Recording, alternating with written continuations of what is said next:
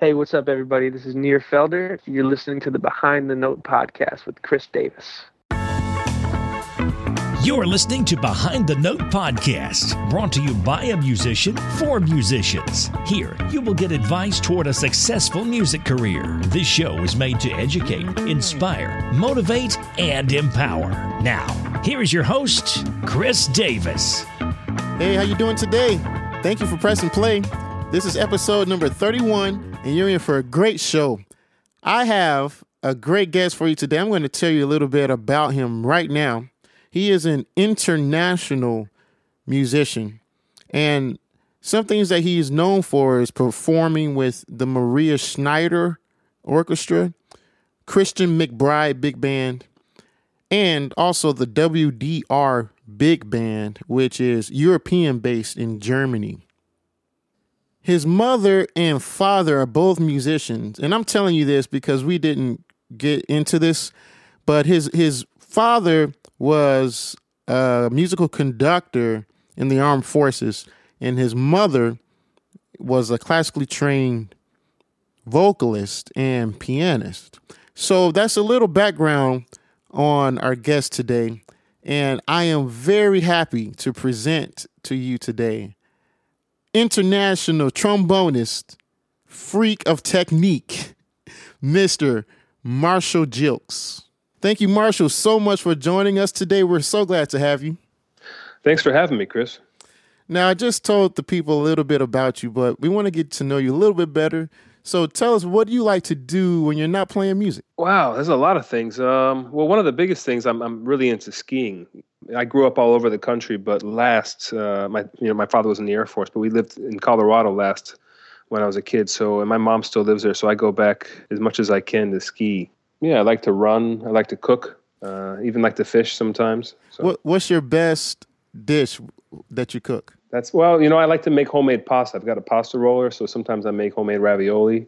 So how long have you been a musician? Oh, well, let's see. I started playing, my first piano lessons, I think, were when I was 6 as a kid. And then I started trombone in 5th grade, which I think must be around age 10. So I just turned 36 last week. So what's that? About 26 years I've been playing trombone. Right on. So how do you earn your living through music today? All kinds of ways. I mean, I play as a member of several different groups that tour, including Maria Schneider Orchestra. I play a lot with a Colombian harpist named Edmar Castañeda. He has a trio that I've been a part of for quite a few years now, and we tour quite a bit. And in addition to that, I play. I do some things with my own group. I'm doing more and more things where I go take oftentimes my big band arrangements and go to universities and do kind of clinics, workshops, and then a concert at the schools of my music. And I, just recently started maybe teaching a bit more than I was in the past. So it seems to have more and more people kind of contacting me to come to my house and study with me. So, but all kinds of different things. I mean, this past week I was playing. I was going the last couple of weeks. The week before I was doing a recording session with Ed Neumeister, who's a great composer and trombonist who used to live in New York and is now teaches in Graz in Austria. So I was doing that, and then the following Monday I was playing with a singer and piano player from Great Britain named Jamie Cullum at the Blue Note, and then ended up playing Friday, filling in with Christian McBride's big band, and let's see, I'm playing tomorrow with kind of like a Jimmy Jufrey style group here in New York, and then I'm trying to think what else this week. I'm doing a Cuban band, so I guess to answer your question, I kind of do it as much as I can. I really like not just playing jazz. I try to play as many styles of music as possible. And I guess to answer your question is a combination of teaching, mostly, I should say, a combination of playing. That's generally what I do. I mostly teach, mostly play, some teaching, and then, but yeah, primarily I play to make a living. Yeah. Okay, we're gonna get into that a little deeper. I want to ask you first, did you ever have a traditional 9-to-5 job?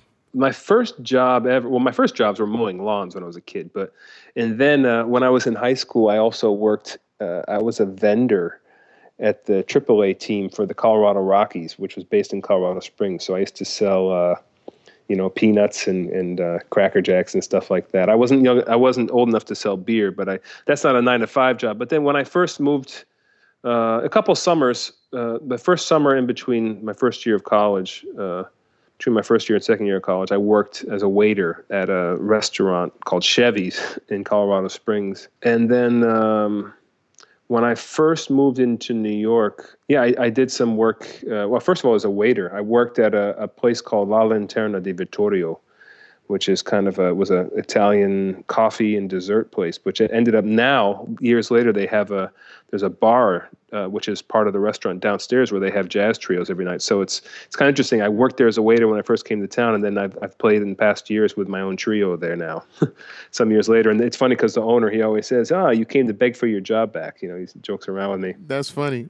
But then I also, after that, I did some briefly, probably when I was about 20 years old, I did a little bit of temp work in New York. So I just working for like stock brokerages and stuff like that, like places where I was just answering the phone and stuff, for a couple of weeks at a time. I did that briefly, but it's been quite some time now since I did anything like that. Yeah. And at that point, when you were temping, were you still in college or did you graduate at that point?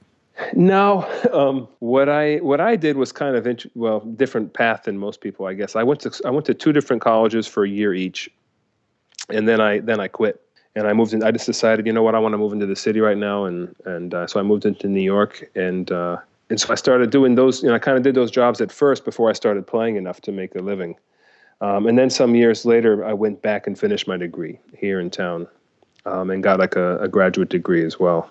And I'm assuming you continue to perform through that process. Is that true?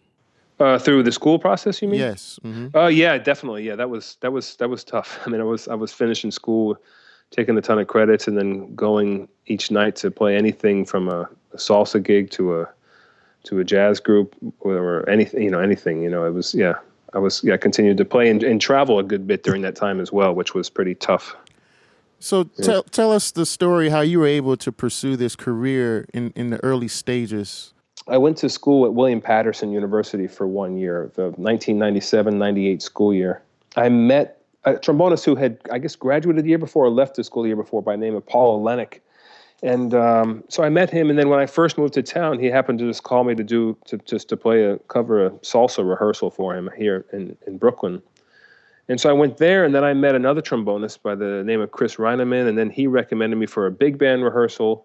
And so it was kind of interesting. There was kind of a chain reaction. And then that big band rehearsal, I remember meeting Alan Ferber, as a great trombonist who lives here in town, and a great arranger as well. But and kind of via these people, it kind of, via Alan Ferber, actually, I ended up I think he recommended me for an audition to play a tour of a Broadway show, which was in 2000, 2001, 2002 maybe. But so kind of basically my point being is that it was kind of like a chain reaction. You meet one guy and then it leads to you meeting another guy, and that just kind of spreads, and then before you know it, you never know who you're going to meet where. And so, if I really think about it, I can kind of trace it back to that first salsa rehearsal that I did in Brooklyn. Yeah. You started out as a sub, like a lot of people do. Yeah, definitely. Yeah. That's very important. Okay, how were you able to go from subbing to continue to perform and earn a living performing? Is that something that you like maybe planned out, at one point? No, I wish I was that organized, but no, I just kind of, I definitely really wanted it. And I kind of got myself in a position, in addition to, I guess when I first moved to town, to try to make a living, I was trying to do as much as possible. And my father had always kind of told me to try to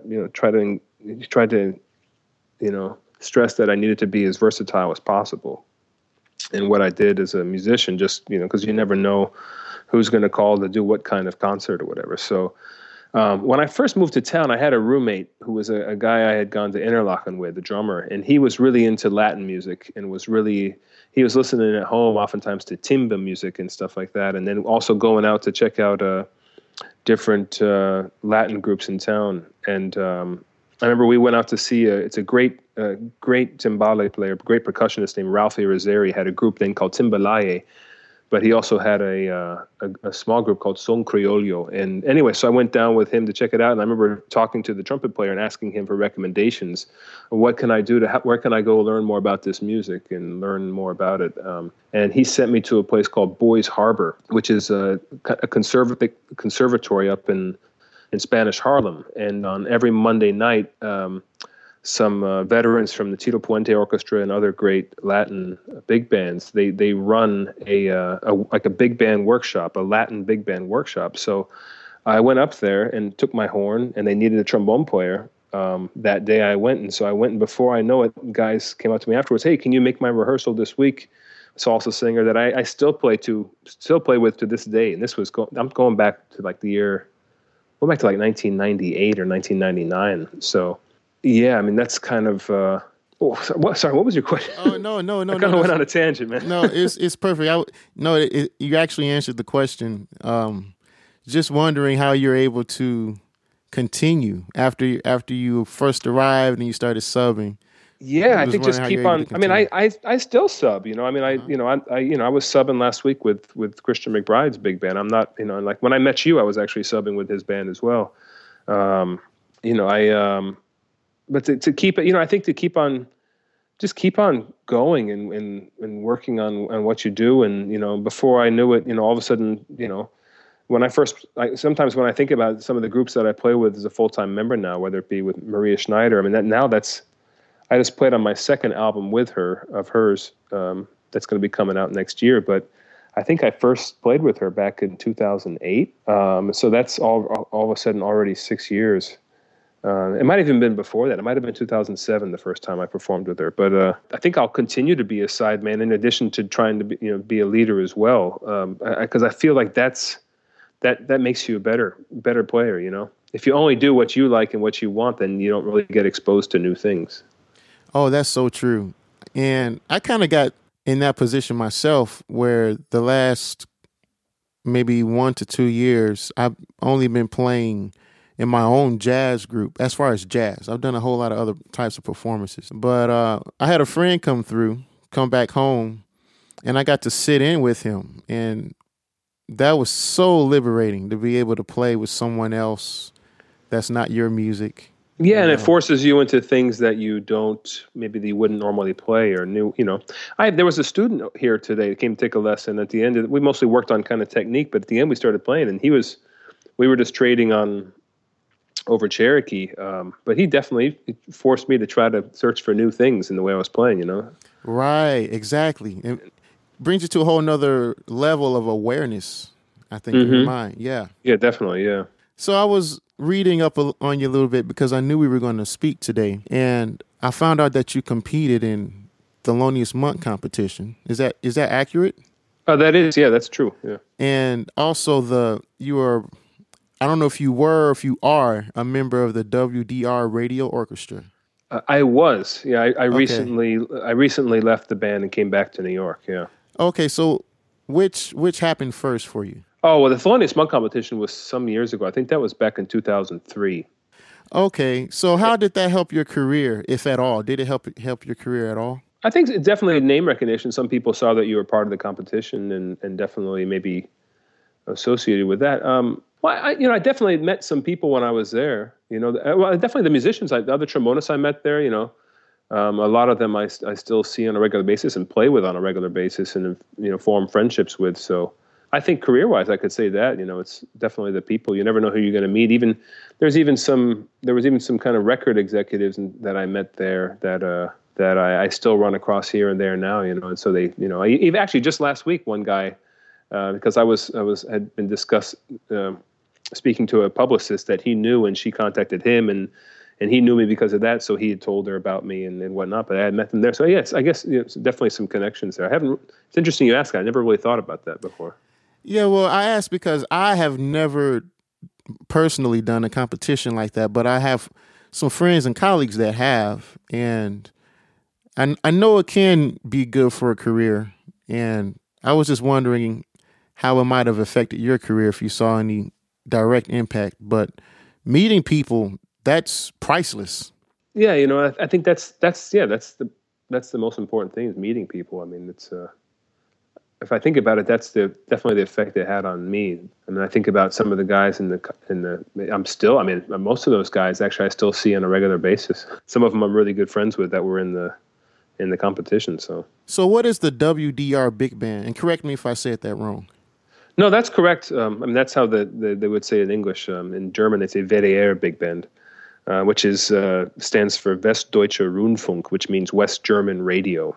Basically, in Germany, each state has its own TV and radio within Germany, and Nordrhein-Westfalen is the state where Cologne and Dusseldorf, Germany are, and Essen, Germany, and it's actually the most populated state. So if you took like our version, if you combined PBS and NPR in the United States, but then pump them full of steroids in a way. Because basically what it is there, in a lot of countries in the world, including, the BBC in Great Britain, there's also, I know in Scandinavia has it, but it's basically, there's a fee for if you own a TV or radio at home, you have to pay a fee, which in Germany is called GEZ, Gesetz is what they call it. And it's administered by a company called ARD, we're talking about a huge company. So WDR, each household has to pay something like, I don't know, maybe it's 20 euros a month, which is about $28 right now,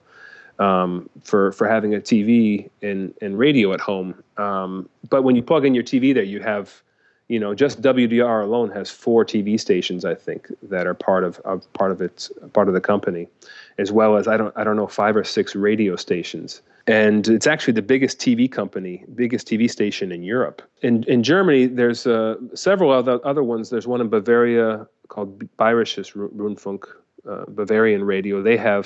They're also a large one, but they don't have a big band. Only 2 of them have a big band, which is the HR big band, which is based in Frankfurt. Only 2 others have a big band, I should say. The HR big band, which is based in Frankfurt, and the NDR big band, which is based in Hamburg. And all 3 of these are full-time big bands. And so like the company where I was at, WDR, they also have a full-time symphony orchestra, a full-time radio orchestra, which is kind of more like what we would call a studio orchestra. And they also have a full-time choir. And these are all fully employed musicians that are part of the company. And so the WDR big band is like when I was there, I was in the band for 4 years, from January 2010 until the end of this past year, till December 2014. Okay, let me stop you right there. How did you get involved in the first place? I knew of the band primarily through. I originally heard the band when I was a kid. My brother had a record that a composer named Jim McNeely had done with the band, with John Scofield. Featured John Scofield and a couple other guys. The record's called East Coast Blowout. So I knew of the band. I loved the record, and I knew of the band originally from that. I probably learned about when I was about 18 years old. And then would see their name, especially when IAJE was still going on. I would see the band sometimes at different things, performing with all kinds of great artists like Paquito de Rivera, different people. And then about, I guess, early 2008, trombonist John Fedchuk forwarded an email to me, which he had received from the bass player in the WDR big band, a guy named John Goldsby, basically saying that they had a vacancy and they were looking for somebody. And John Fedchuk sent it to me and said, maybe you'd be interested in this. And I thought, I knew of those bands, the radio orchestras in Germany. And I thought, well, hey, I'll definitely inquire and learn about it. And I inquired, and then they asked me to send some materials. And then the way that they hire people there, which is actually really interesting, because it's kind of going to the topic of our conversation here, is the way they hire people there. They bring people, they invite you to come work with the band as a member, basically. So they want to see not only how you play, but how do you fit in? How are you as a person as well? So the first time I went, they invited me to come for 2 weeks. And the band rehearses / records everything you do. So you rehearse and record in a studio with full-time engineers and everything on staff. And it's almost always brand new arrangements. So the first time I went, it was a production for 2 weeks with Patty Austin. And Michael Abeni was the conductor and had done the arrangements. And it was kind of new takes on Duke Ellington things. And so I went for 2 weeks, and it was definitely interesting. I'd never been part of something like that, because it's just a different mindset. You're basically, as a musician, you're working every day from like, you're in the studio from 10 till 2:30 each day. And so that happened, and then some time went by. And so during this period, they were trying out other guys as well. So during like over a year of trying guys out for a week or two, based on the tapes and CDs that they had originally gotten. And then, I don't know, the following year, I was invited to come back almost a year later, the following September, so September 2009. And then I played with the band two different projects, one with Mike Stern, and then a thing with a singer who lives over there named Cécile Verny. So basically, at that point, I had played with the band about 5 weeks, so I had a pretty good idea of what the job was about and what it was. And then that December, they offered me the position, and I accepted it. And they moved me to Germany, and I played in the band for 4 years. Please tell us, what's a day structure like? Well, it kind of depends on the project that they're doing, but I would say on average a project there would be about 2 weeks long, and the first week would be generally the schedule would be you rehearse 2 to 6 rehearse/record, so 2 to 6 Monday through Friday the first week, weekend off. The second week you might record/rehearse, but primarily record Monday, Tuesday, then Wednesday they do a run through, and Mondays are 2 to 6. The rest of the week was generally 10 a.m. till 2:30 was what your schedule was. But sometimes if you're done with things, you'd be gone. You might be home by noon. But the second week generally there would be like on Wednesday or Thursday of that week a run through of everything, which they also record of the program, and then on Friday and Saturday, sometimes Thursday, Friday, Saturday, sometimes 3 concerts. Which would be usually, oftentimes in places around that area, or oftentimes in the Cologne Philharmonic, which is, I think it's probably over 3,000 seats, and it would be packed every time we played there. There's big fans of the band and stuff. The band, in addition, sometimes would do some traveling. Once went to South Africa. We played in Oman. We played in La Scala once in Milan, the great opera house. Also did a tour of Spain, but primarily the band plays in the state of Germany where it's based. Wow, that's a ideal job for a musician. It's like perfect. It's interesting though. I mean, it's a pretty incredible job. It's also one thing though that was different for me that I can't. I think I'm so used to performing that was a little bit hard for me to get used to always being in the studio. Oh, I see. There is a difference. Yeah. Tell us about the difference for those who might not have experienced one or the other. I love recording, but it's a different thing than going out and playing. I think that there's less room for error, So that's one of the great things as a player, that when you go out and play with a group, if you're playing with your quintet or whatever you're doing, or playing a solo, you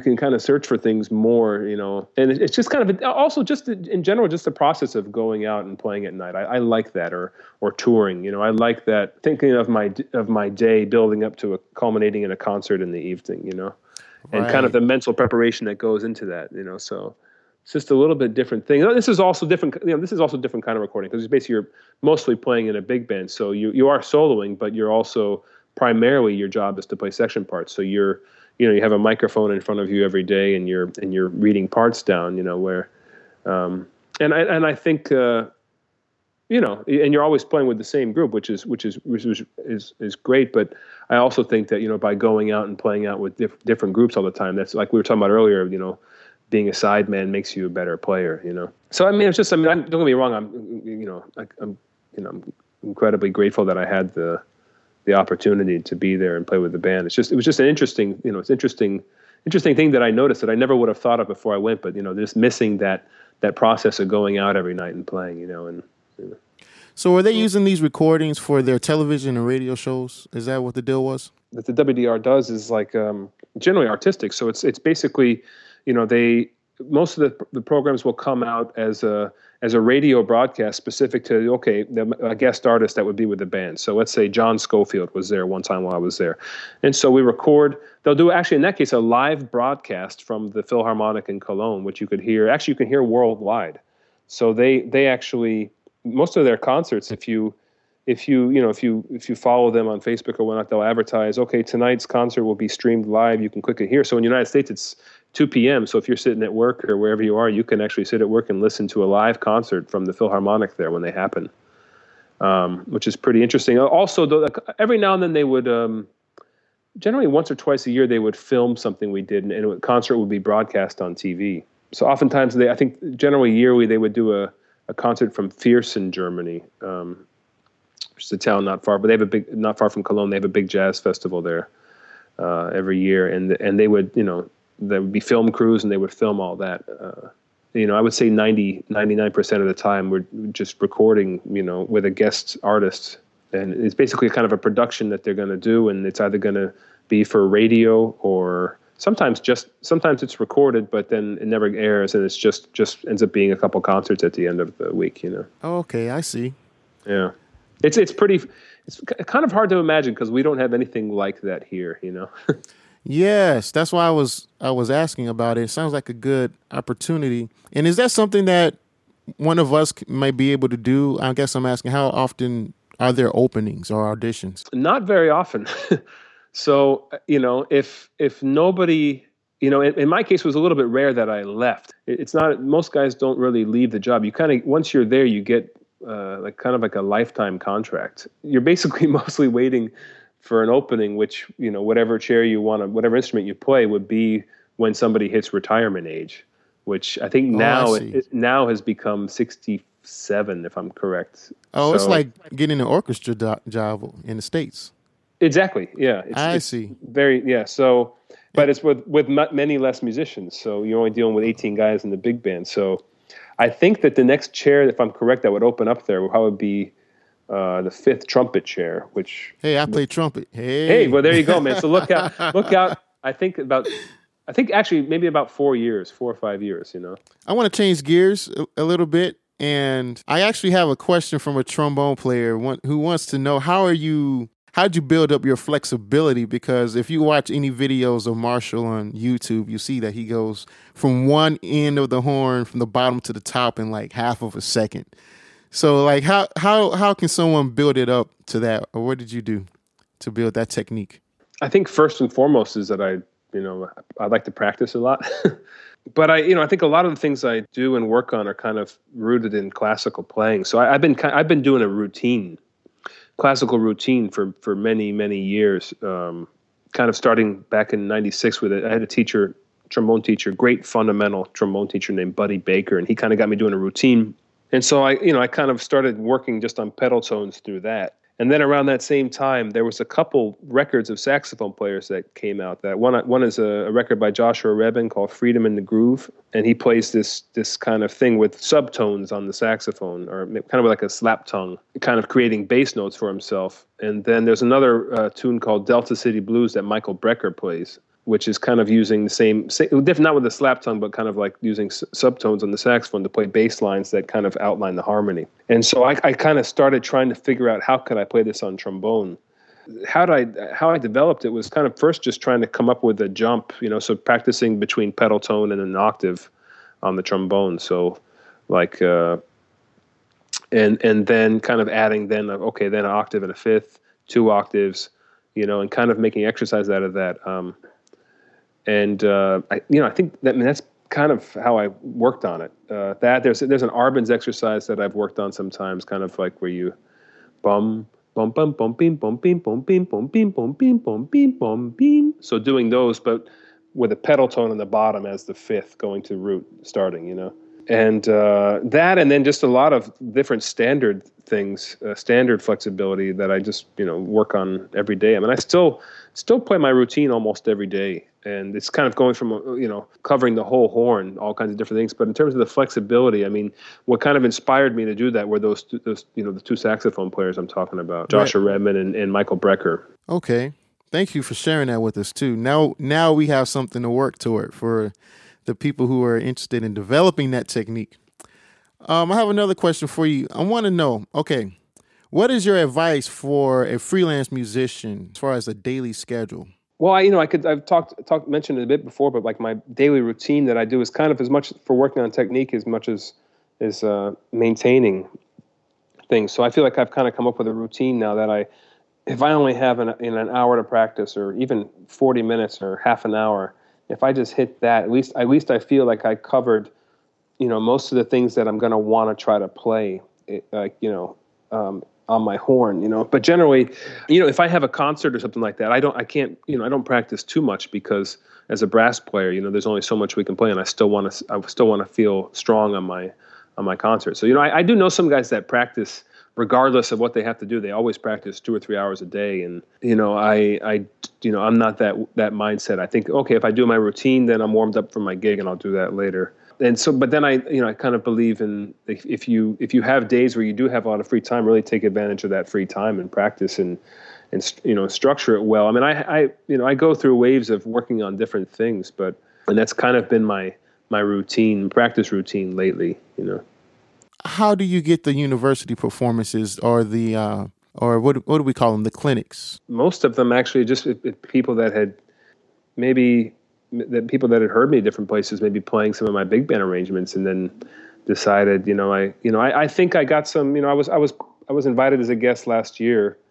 to play with the Army Blues big band and conduct them with my charts, and then perform with them at a trombone conference they do. So I definitely met some guys through there, I think, that contacted me later. But most of the clinics and stuff I do are word of mouth, that people either saw maybe some videos of me doing things, or heard recordings of me, and then asked me if I would come to their school and do something. So I'm starting to put the pieces together, and it makes perfect sense. Actually, it sounds like first of all, you have your own music that you bring, so that says a lot right there. So you're actively writing, you have something to present, and then people see you perform. So you have to stay in the public eye. That's part of it.